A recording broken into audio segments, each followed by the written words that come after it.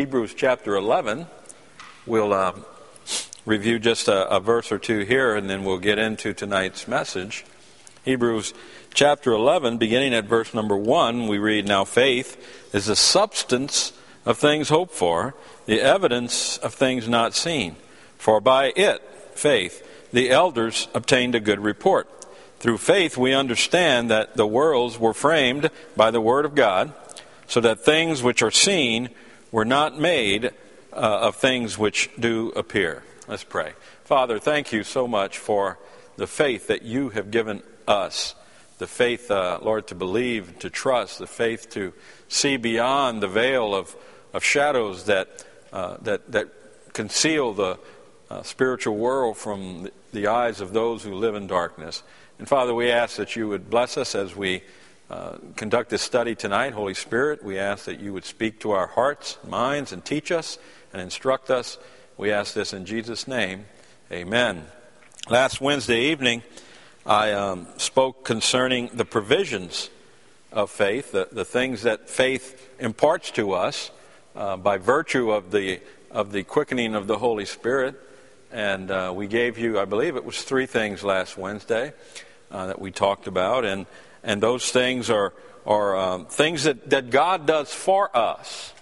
The repentance from sin, the remission of sin, and the righteousness that we gain through Jesus Christ. These are things that come to us by virtue of faith, and they're the provisions of faith. Now tonight I'd like to take a look at the products in our life by faith. By virtue of the faith we have, what are the products of that faith? What things are produced in our life by virtue of that faith? And that's what I'd like to consider and look at tonight. So, to try to move us along here, let's begin with number 1 tonight. I'd like to say that we live with hope. By our faith, we live with hope. And we just read in Hebrews chapter 11, verse 1, that faith is the substance or the meat of the things that we hope for. And certainly there are many things that you and I tonight, as Christians, hope for. Things we look forward to that God has said we will have. And so we live with this hope. In Romans chapter 15 and verse 13, Paul says, "Now the God of hope fill you with all joy and peace in believing, that ye may abound in hope through the power of the Holy Ghost." So it's God's will that by the faith He's given us, that we would abound in hope, that we would grow, and that we would develop as mature believers, and this through hope, and through the hope given to us by the power of the Holy Spirit. Now the definition of hope is a desire of some good, accompanied with at least a slight expectation of obtaining it, or a belief that is obtainable. Now, hope is an expectation. But unlike the definition we just looked at, our spiritual hope is not simply a slight expectation. It is a sure and steadfast hope. In Hebrews chapter 6 and verse 19, we read, "Which hope we have as an anchor of the soul, both sure and steadfast, and which entereth into that within the veil." So the hope that we have tonight is a sure hope. It is not, as the definition states, a slight expectation. Now, I expect to awaken in heaven after I die, but I don't slightly expect. I fully expect to awake in heaven.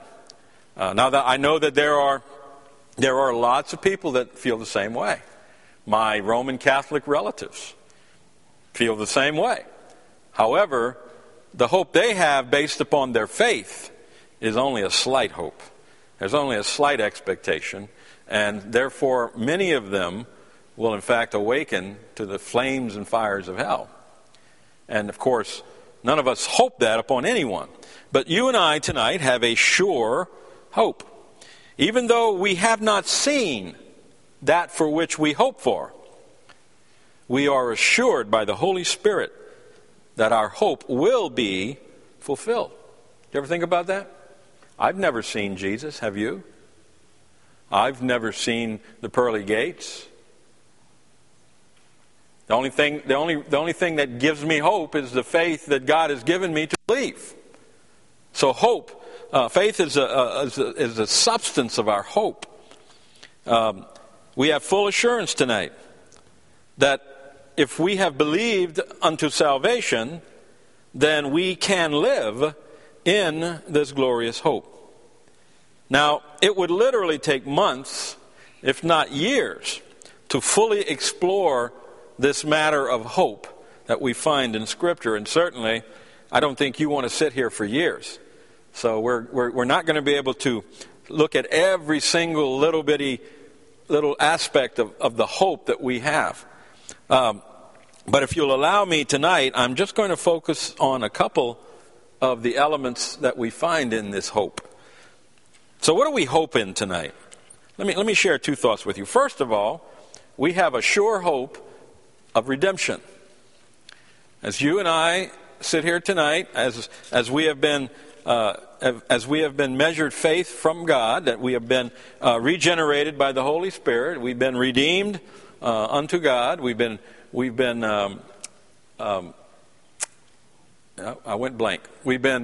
granted access to God. We've been given fellowship with God. As we do that, as we sit here tonight, we have a hope in redemption.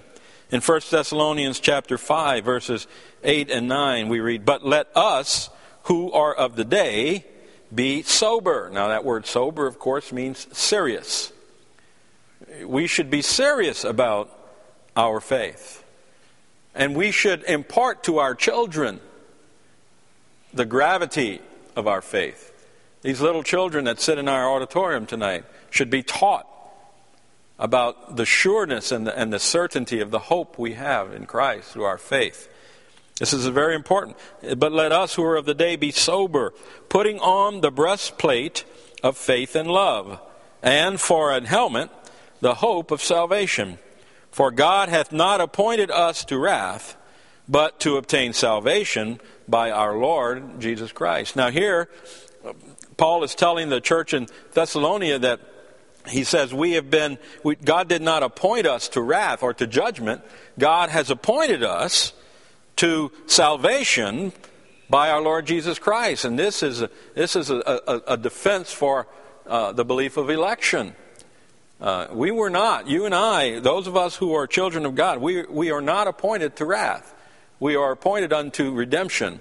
And we see that. In Titus chapter 1 and verse 2, we read, "In hope of eternal life, which God that cannot lie promised before the world began." Before God did any work of creation, He promised salvation to His chosen people.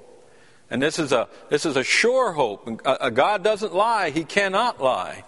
And in his proclamation to us, we have that steadfast hope of redemption. Now, perhaps using the word hope is confusing a little bit concerning salvation. For you see, I do not hope to go to heaven tonight. I know that I am going to heaven tonight. Yet the Scripture uses the word hope to contrast the desolate condition of those who are not saved. Those who are without hope for eternal life. Those who are lost or have no hope of life. And we have a hope, but it's a sure hope. But how blessed tonight we are to live with the assurance of redemption. And this is the substance spoken of in Hebrews chapter 11 and verse 1. The surety of eternal life, which is what we call our hope in Christ. Of redemption through Jesus Christ. So tonight we have this steadfast hope in redemption. But secondly, letter B, we have a steadfast hope in righteousness. In Galatians chapter 5 and verse 5, we read, "For we, through the Spirit, wait for the hope of righteousness by faith." If you recall, we spoke of this righteousness last week when we talked about the provisions of faith. I told you that we have been given the righteousness which is in Christ Jesus at the moment of our salvation. We studied and said that the righteousness was imputed to us. Remember that? Now, my former high school students should be able to know what that means because I illustrated it in chapel. You guys remember that? I injected Richie with my righteousness. Yeah. And that's basically what it means when God says that righteousness is imputed to us. You go to the doctor, and the doctor will inject a serum into you, and he will inoculate you against disease and things such as that. Now, God didn't literally come and inject anything into us, but that's the meaning of imputed. It means to insert. It means to put into. So God, as you sit here tonight and as I sit here tonight, He has imputed into us the righteousness of Jesus Christ. So we have His righteousness. So this righteousness was imputed to us at the moment of our salvation. However, listen to me closely, this righteousness is not complete in our mortal bodies. So the righteousness of Christ has been imputed to us in a spiritual sense. Therefore, when God looks at us, when He looks into us, He sees the righteousness of Christ. However, on the outside, in our mortal bodies, we still dwell in our sinful flesh. And in my flesh, there is no good. We know this from Scripture. We still dwell in our sinful flesh. And at times, we are still overcome by this flesh. But tonight, we live in the hope, the expectation that this flesh will be changed, that this corruptible will put on incorruption. In 1 Corinthians chapter 15, we read in verses 51 through 53, Paul writes, "Behold, I show you a mystery. We shall not all sleep." In other words, not all Christians will die. Some will be alive at the rapture of the church. We shall not all sleep, he says, but we shall all be changed in a moment, in the twinkling of an eye, at the last trump. For the trumpet shall sound, and the dead shall be raised incorruptible, and we shall be changed. For this corruptible must put on incorruption, and this mortal must put on immortality. In that day, when the Lord returns in the clouds and the trumpet sounds and the shout of the archangels are heard, then we will all be raised to be with Christ in the clouds, and we will be changed in a moment. This flesh will be stripped from my new creature, and the corruption of my flesh will be done away with, and I will appear before Christ incorruptible. I will appear before Christ in complete perfection. I will stand before Him with total righteousness. What a glorious thing this is. What a blessing that we who deserve to spend eternity in hell away from our Creator, what a blessing to know that we will stand in His presence in purity and incorruptible. However, while we dwell on this earth, by faith He has imputed to us, He has given to us the righteousness of Christ. That if we submit and yield ourselves and live our life in submission to Christ, in obedience to the Word of God, we can walk in righteousness. We can be righteous at times. Not perfection, but we can walk in the righteousness of Christ. In that day, when we shall be changed, we will all walk in true righteousness before the Father. However, at this time, we must learn to yield to the Holy Spirit of God. We must heed to His guidance in our life, allow Him to manifest God's grace through us, that Christ may be seen in me before this generation. That's the will of God, that Christ be seen in us. Now, if we live our lives carelessly, and if we succumb to the temptations of the flesh, If we, as I've heard so many times, claim our right to live my own life and nobody can tell me what to do, then we fail. We fail in allowing Christ to be seen in us. And I'm not talking about lifestyle evangelism. I'm talking about living your life in the holiness that God demands of us. Walking in His presence. Not to put on a show. Not so that everybody can see how holy you are. But in humility. In sincerity. Walking before God. Knowing that He sees you at every moment. And this needs to be a reality to every Christian. You know, I'll confess a sin to you tonight. When I was just saved, not very long, when I got saved, I knew I had the ability to quit smoking. And my wife has known this before. I had told her I had quit smoking. I'd lied to her. And I'd smoke behind her back. And I wanted to quit, but if any of you have ever smoked, you know how difficult it can be. And I remember I got saved, and I made God a promise. I said, Lord, as long as every time I have an urge to smoke, I'm going to drop to my knees, I'm going to pray, and I'm going to keep praying until you take that urge away. Well, I got saved on the Sunday, and on that following week, on Tuesday, we were pouring concrete on the job site. And one of the concrete finishing guys whipped out a pack of cigarettes.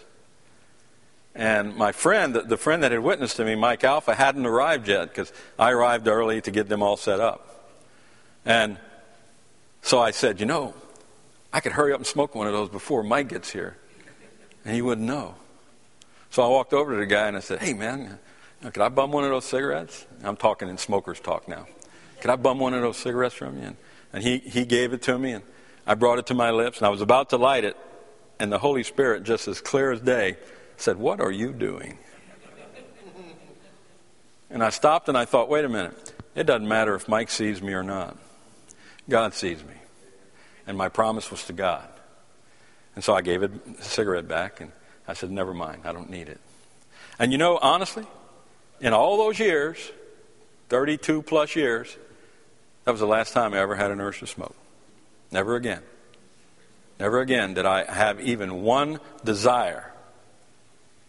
And you know, folks, if we can just learn to yield to the Spirit of God, not so that others around us can say, oh, look how righteous they are, look how holy they are. But just in humility, submit to God and humble ourselves before God. Before you turn that television set on, is what you're going to see God-worthy. Before you listen to the radio or before you do anything, is what you're about to do glorifying to God. And I'm not standing right here saying I've mastered this. Please, believe me, I need to apply these questions. As I said Sunday, I'm preaching to myself right now. But if we can just learn to walk in the righteousness that God has enabled us to walk in by virtue of our faith, what a wonderful thing it would be for the church of God.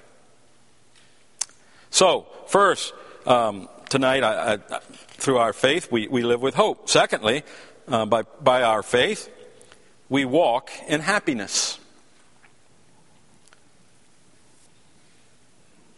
Psalm 144 and verse 15, the psalmist writes, happy is that people that is in such a case, yea, happy is that people whose God is the Lord. Let me tell you, if you are a child of God tonight, if you've been born again, you've been saved, you have absolutely no reason to not be happy. You know, it is appointed unto men once to die. But after this, what? The judgment. But guess what? Because we are God's children, it is appointed unto us once to die, and then no judgment. Eternal salvation. What in the world do you have to not be happy about? Because your dryer quit working? Because your car gets 15 miles to a gallon? Well, there might be a reason to not be happy there. You know, we are so materialistic. We are the most materialistic generation of Christians that's ever lived. And we don't want to think we are, but we are. Because we just can't live without our cell phones. We just can't live without our computers. We just can't live unless we have all the luxuries life can afford us. Yet we claim we're not materialistic. Think about your forefathers. Think about the Christians in the 14th and 15th and 16th centuries who rejoiced when they faced martyrdom. Last time I checked, none of us in America faced martyrdom. And we have become, in America, so materialistic. And once again, I'm preaching to myself. And we just need to learn to be happy because God is our Lord. And we shouldn't need anything else. Now, happiness is something that everyone seeks. All of us desire to be happy, right? I mean, I think something is wrong with you if you desire to be miserable. If you wake up in the morning and you say, I just want to stay miserable all day long. I don't want to be happy. Something's wrong with you if you don't want to be happy. Happiness is something everyone seeks. People seek happiness, though, in so many ways. Yet there are more people living in misery than in joy. And I fear it's largely because we are seeking happiness in the wrong places. The places we're going to try to find happiness will never bring happiness. They will just bring more want, more desire, and more emptiness. So where do we find happiness? Well, I'll refer to Scripture to answer that question. Happiness is derived from, first, the fear of the Lord. Psalms 28 and verse 14. Happy is the man that feareth always, but he that hardeneth his heart shall fall into mischief. Happiness is derived from a fear of the Lord. Of course, we understand that by fear of the Lord, we're talking about reverence, not terror. Although we should fear the wrath of God, because His wrath is swift, and you wouldn't want to face the wrath of God.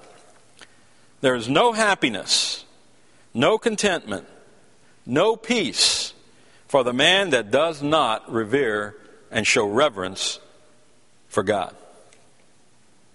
A sincere reverence for God will keep you from error in your life. You know, when I was a boy, I feared my father. Now, I didn't fear him. I didn't fear that he was going to physically harm me. I didn't fear that he was going to, hurt me in any kind of way. But I feared his wrath. I feared his anger. And I desired to show him respect and to do the things he expected of me. And I learned that, now you young children, listen to me. I learned that when I did what my father expected me to do, life was so good. I learned that. I learned it partly because my older siblings warned me. See, I didn't have to get too many whippings because I heard about the whippings they got.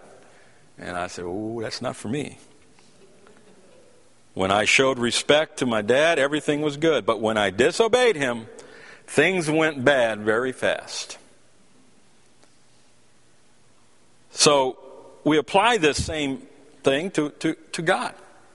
When we have a reverence, when we have a fear of God, when we, by virtue of our respect for Him and by virtue of the wrath of God, when we learn to do what He expects of us, and He does have expectations for us, and when we can learn to live our lives in accordance with God's expectations for us, life is going to be good. And we're going to be happy. So happiness first comes from a fear of the Lord. But secondly, letter B, it comes from a trust in God. Happiness comes from trust in God. In Proverbs chapter 3, verses 5 and 6, Solomon writes, "Trust in the Lord with all thine heart, and lean not unto thine own understanding. In all thy ways acknowledge him, and he shall direct thy path." You know, most of the time the reason we're unhappy is because we made poor decisions. And those poor decisions have put us in a state of stress and distress. So if we just learn as Solomon, and by the way, you know, Solomon was a pretty smart guy, because we all know that no man that's ever lived, no mortal man that's ever lived had the wisdom of Solomon. God gave him complete wisdom. So he says that if we just learn to fear the Lord, trust him, and acknowledge him, he will guide our paths, he will direct us, and he will lead us, and we will be happy. It has been my experience in life that my most miserable days have come as a result of making decisions without putting my trust in God. Now, that is not to say that I didn't trust him in the sense that I felt the Lord needed to be ignored. His counsel needed to be, was imperfect and needed to be ignored. It simply means that I forgot to seek his counsel. I forgot to go to him first in prayer, and I forgot to pray for a guidance and seek an answer. You know, if you sincerely, by the way, it's in my notes, this is extra, no charge. If you go to God, if you're his child, now you listen to me, and you go to him in sincere, earnest prayer and ask God to give you the counsel you need, he will give you that counsel. Over the years, when I had to make decisions, I'd get down and I kneel and I pray that God would give the pastor the wisdom that he needs to give me the counsel that he wants me to have. And then I get up and I go sit with the pastor and I ask him to give me the counsel, and I trust that God will give him what I need, and what he says I do. So often I've had people have come to me and I said, "Listen, what you need to do is pray about this first, and then go talk to the pastor and do whatever he tells you to do. Just do whatever he says. Just trust him." And that's what we need to do. We need to learn to seek and trust the counsel of God. Anytime I had a mess, it's because I got ahead of God. I trusted my flesh to make the decision and followed my own experience and my own counsel. And the end result usually ended up poor. Learn to trust God. Even when doing what we're told may not be what we want to do. You know, Brother Gary can probably attest to this. Over the years, all the people I've counseled to, they don't come counsel with me for an answer. They come counsel with me so I can validate what they want to do. And when I give them what I think from the Scripture, that's not what they wanted to hear. So they go away, and sometimes later I found out they did what they wanted to do. We need to learn to trust the Lord. And if we trust him, now we all know that God is not going to come down and speak to us in a literal voice. And we know that as we're praying, he's not going to drop something out of heaven in our lap. He's going to guide us to the right counsel, to men in our pastor, and to wise men in our church. We need to learn to trust that. In Proverbs chapter 14 and verse 12, we read, "There is a way which seemeth right unto a man, but the end thereof are the ways of death." Again, in Proverbs 16, Solomon says, "All the ways of a man are clean in his own eyes, but the Lord weigheth the spirits. Commit thy works unto the Lord, and thy thoughts shall be established." God can establish counsel in your thoughts. In his great wisdom, Solomon knew that trusting in God was the only way to be happy in this life. But knowing this didn't keep him from following his own heart.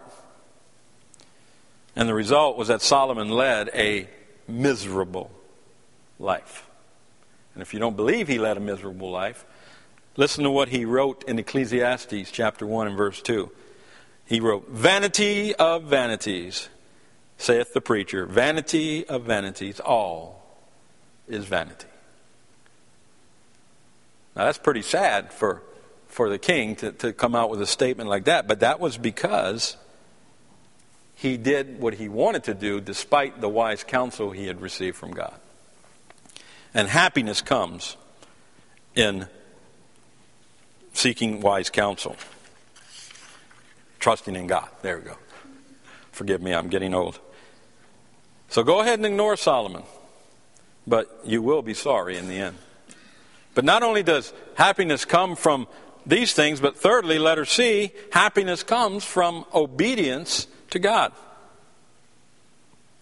In John chapter 13 and verse 17, the Lord Jesus is speaking here. He says, "If ye know these things, happy are ye if ye do them." Now, the opposite of obedience is rebellion. If you don't obey, then you're rebelling. Right? There really isn't any in between. If you go to work and your boss tells you do this and you don't do it, you're rebelling against him. You say, "Well, rebellion is such a harsh word." Yeah, it is, but that's what it is. It's rebellion. So if we don't obey, we rebel. Rebellion leads to conflict and sorrow. And conflict and sorrow lead to happiness.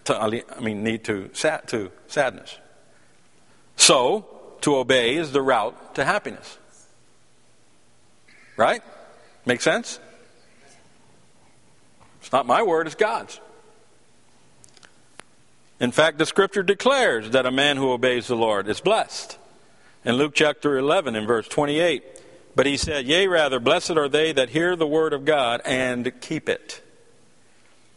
In Deuteronomy chapter 28, verses 2 through 6, we read, "And all these blessings shall come on thee and overtake thee, if thou shalt hearken unto the voice of the Lord thy God. Blessed shalt thou be in the city, and blessed shalt thou be in the field. Blessed shalt be the fruit of thy body, and the fruit of thy ground, and the fruit of thy cattle, the increase of thine kind, and the flocks of thy sheep. Blessed shall be thy basket and thy store. Blessed shalt thou be when thou comest in, and blessed shalt thou be when thou goest out." This is a pretty blessed guy. And he's blessed because back in verse 2, it said, "If thou shalt hearken unto the voice of the Lord thy God." See, there's so many Christians that want happiness. They want to be blessed, but they're living in rebellion to God. They're doing the opposite of what God has commanded them to do. And by the way, the Bible states that if we fail in one point of the law, we're guilty of the whole. So if we disobey God in one thing, we may as well disobey Him in all things. So obedience to God is the road to happiness. Remember, Samuel told Saul that to obey the voice of the Lord is better than sacrifice. So by faith we live with hope. By faith we walk in happiness. And then number 3, by faith we work with confidence. We work with confidence. In Proverbs chapter 14 and verse 26, again quoting Solomon, "In the fear of the Lord is strong confidence, and his children shall have a place of refuge." Now, let me set the stage. 2 people are doing the same task. One seems to struggle and is very troubled at trying to complete the task he's given, while the other seems to have no difficulty at all. Both have the same training, and both have the same abilities. Yet one excels while the other struggles. Now, given that scenario, I would deduce that the problem is one of confidence for that man who seems to be failing. Confidence is a matter of trust. And the psalmist stated in Psalm 118 and verse 8, "It is better to trust in the Lord than to put confidence in man." The faith that God has given us, that God has given us enables us to trust Him, even though we cannot see Him. And this is because He proves Himself to us in many ways. So we can have confidence tonight. We can have the confidence to do the work we've been called to do. I can stand here and teach this lesson tonight, not by any abilities of my own, but by the ability given unto me by God the Father and by the guidance and leadership of the Holy Spirit. As I study and as I choose the words to say, I yield myself to God and I am able to do the work. Why? Because I have done this enough times now to know that God will come through. That He will bless me and He will enable me to do the work I need to do. And this is confidence. The pastor would come to one of you tonight and say, I'll tell you what, can you preach a Wednesday night for me?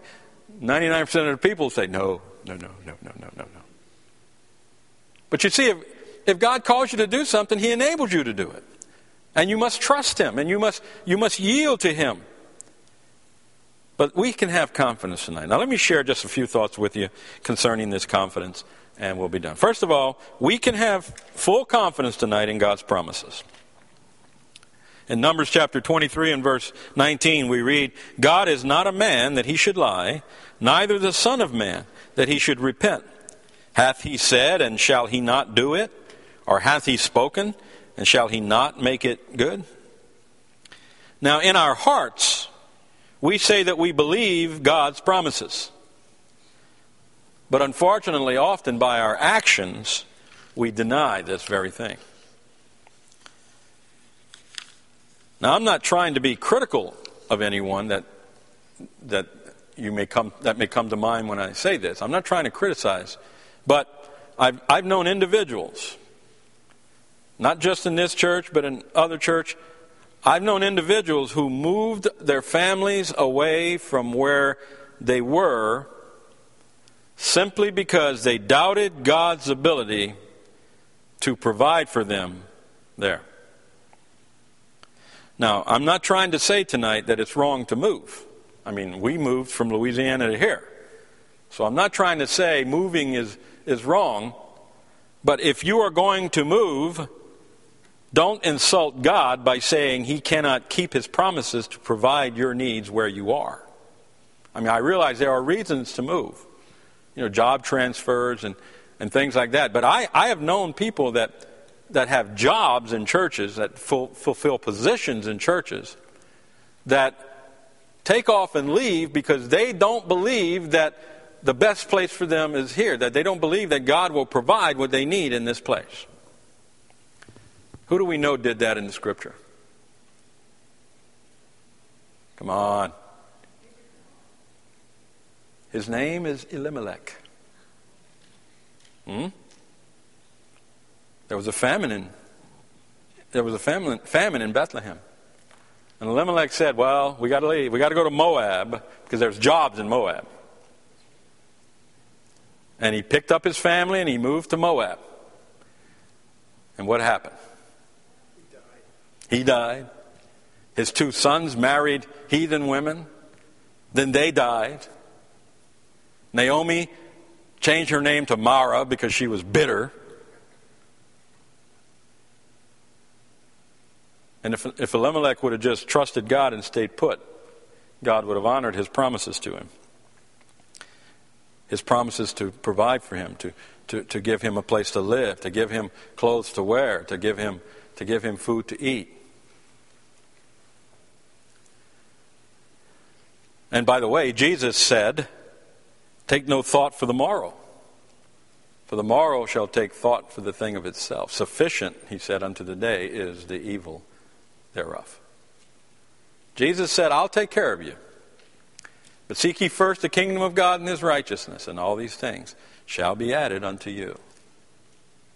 We sing the song, I don't know about tomorrow.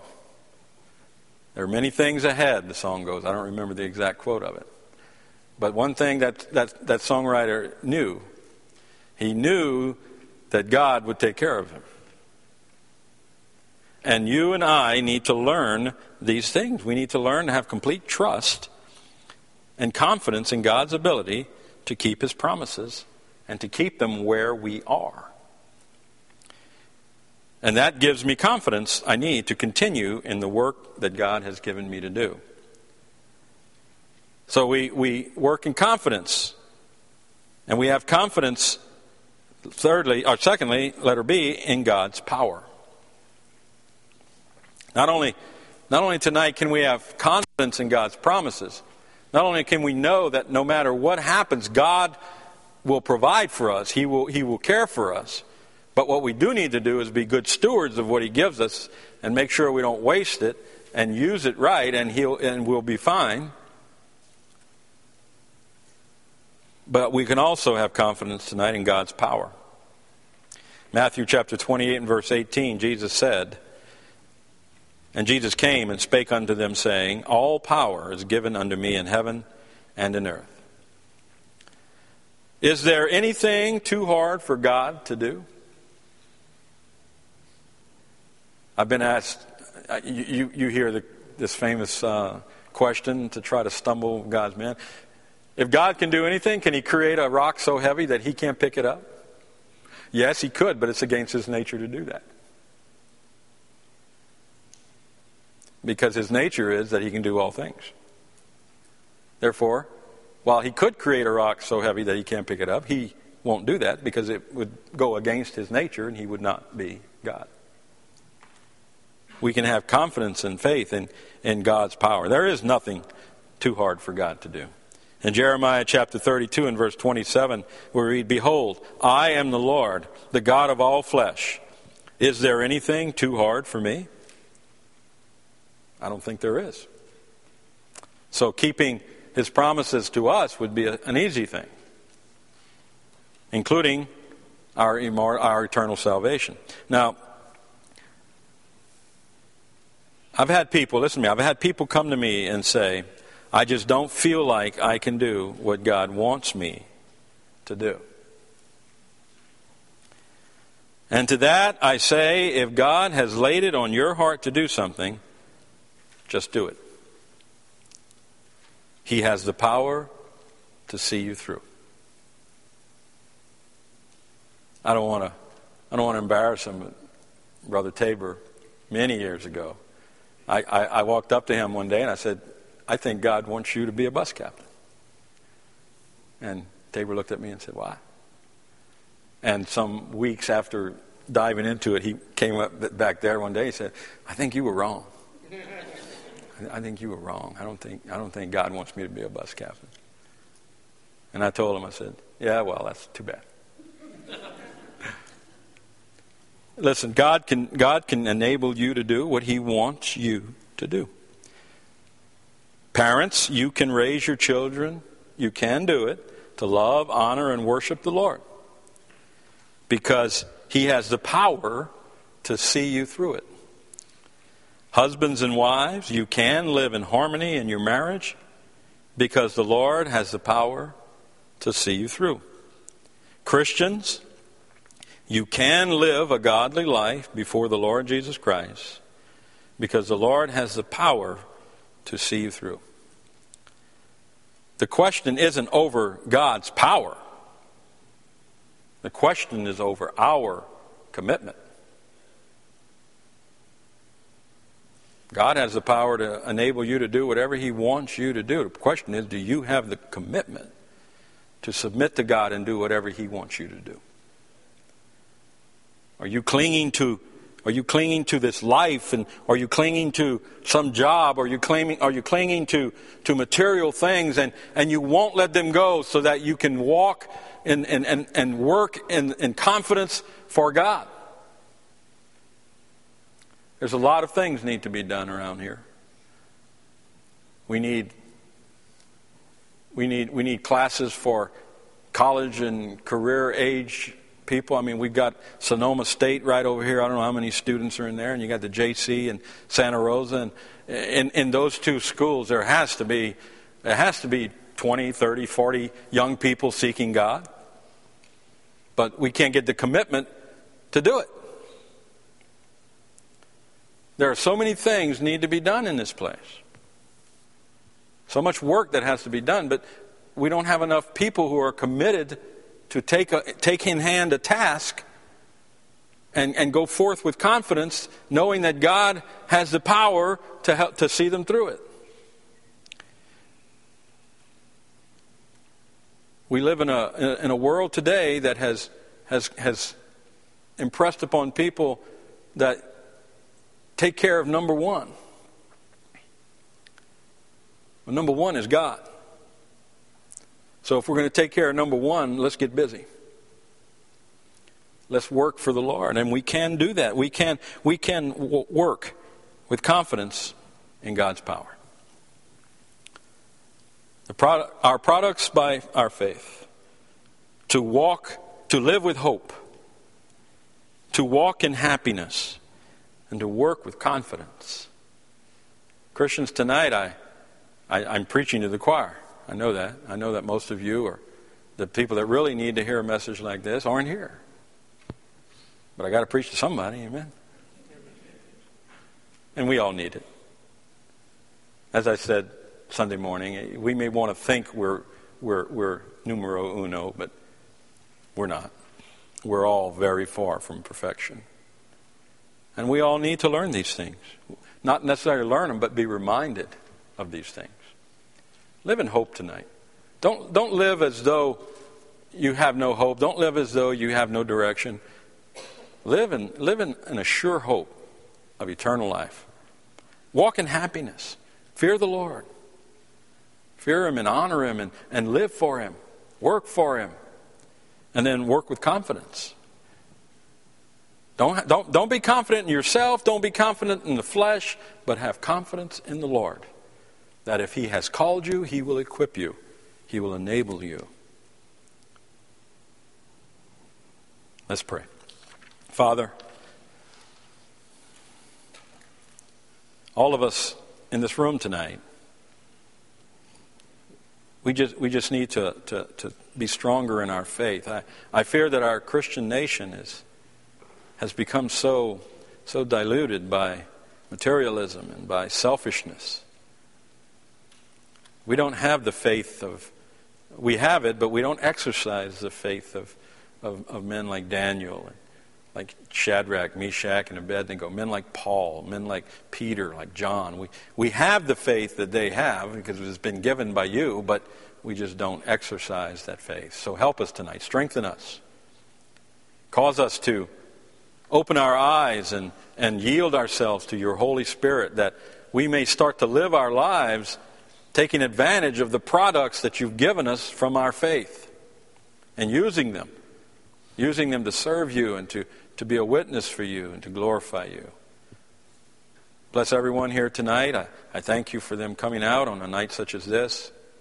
And I ask that all that would have been said tonight would have been used to edify and to glorify. Thank you for this time we've had together. Now we ask you to bless it as we go our separate ways. And we ask this in Jesus' name. Amen.